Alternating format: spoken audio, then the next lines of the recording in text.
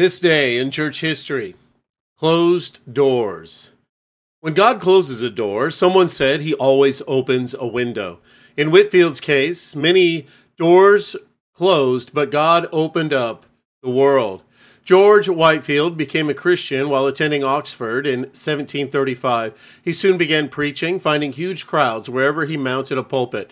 On Wednesday, January 10th, 1739, having preached the previous night, he rose to leave for Oxford to be ordained to the Anglican ministry. His diary reads, slept about 3 hours, rose at 5, set out at 10, and reached Oxford by 5 in the evening. As I entered the city, I called to mind the mercies I had received since I left it. They are more than I am able to express. Oh, that my heart may be melted by the sense of them. He expected church doors to open following his ordination, but the reverse occurred. Many ministers envied his success. Some didn't trust his association with the Methodists, Moravians, and other nonconformists, and Whitefield alienated others by sometimes speaking too critically. A Welsh evangelist, Howell Harris, was creating a storm by preaching in the fields, and Whitefield wondered if he too should take to the open air. Outside Bristol, among coal miners, Whitefield preached out of doors for the first time on February 17th.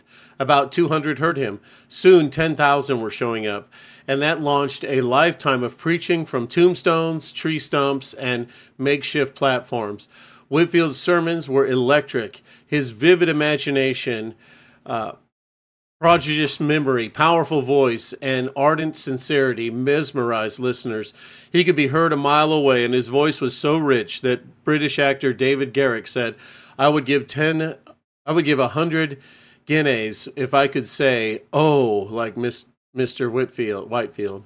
Later that year, Whitefield, 25, toured the American colonies, sparking the Great Awakening and bringing multitudes to Christ. His final sermon in Boston drew the largest crowd that had ever gathered in America, 23,000 people, more than Boston's entire population.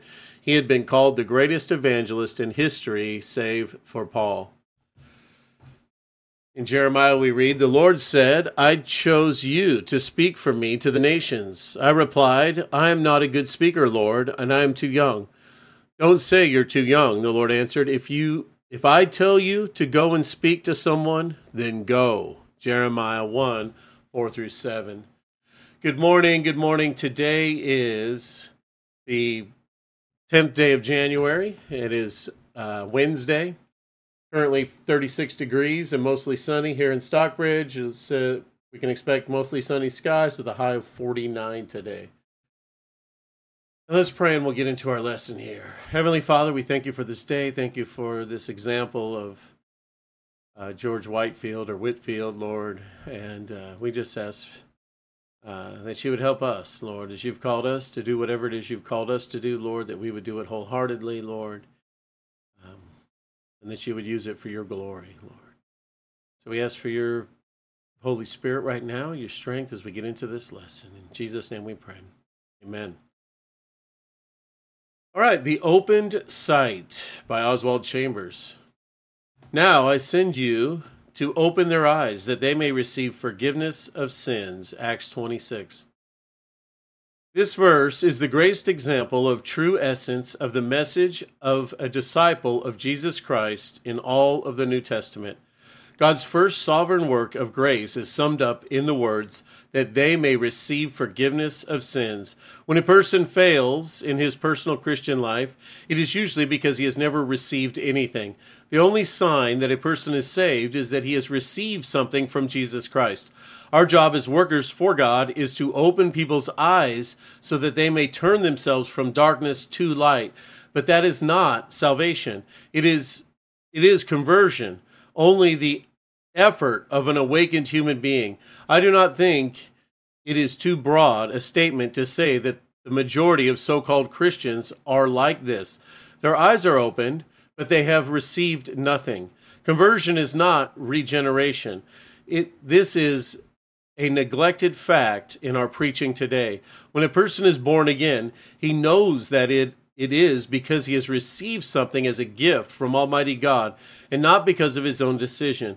People may make vows and promises and may be determined to follow through, but none of this is salvation. Salvation means that we are brought to a place where we are able to receive something from God on the authority of Jesus Christ, namely forgiveness of sins. This is followed by God's second mighty work of grace, an inheritance among those who are sanctified. In sanctification, the one who has been born again deliberately gives up his right to himself to Jesus Christ and identifies himself entirely with God's ministry to others.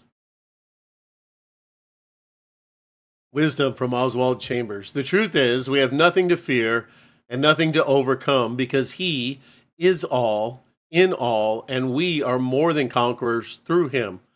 The recognition of this truth is not flattering to the worker's sense of heroics, but it is amazingly glorifying to the work of Christ. And our text for today is Matthew chapter 8, verses 1 through 17. Jesus cleanses a leper. The centurion's faith is the title.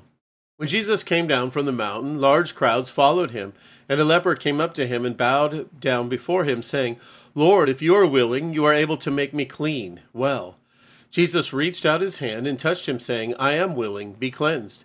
Immediately the leprosy was cleansed, and Jesus said to him, "See that you tell no one about this, but go, show yourselves to the priests for inspection, and present the offering that Moses commanded as a testimony, evidence to them of your healing." As Jesus went to Capernaum, the centurion came up to him, begging him for help, and saying, "Lord, my servant is lying at home paralyzed, with intense and terrible tormenting pain." Jesus said to him, "I will come and heal him." But the centurion replied to him, "Lord, I am not worthy to have you come under my roof, but only say the word, and my servant will be healed. For I also am a man subject to authority of a higher rank, with soldiers subject to me. And I say to one, 'Go,' and he goes, and to another, 'Come,' and he comes, and to my slave, 'Do this,' and he does it." When Jesus heard this, he was amazed, and he said to those who were following him, "I tell you truthfully, I have not found such great faith as this with anyone in Israel. I say to you that many Gentiles will come from the east and west and will sit down to feast at the table and enjoy God's promises with Abraham, Isaac, and Jacob in the kingdom of heaven, because they accepted me as Savior. Right?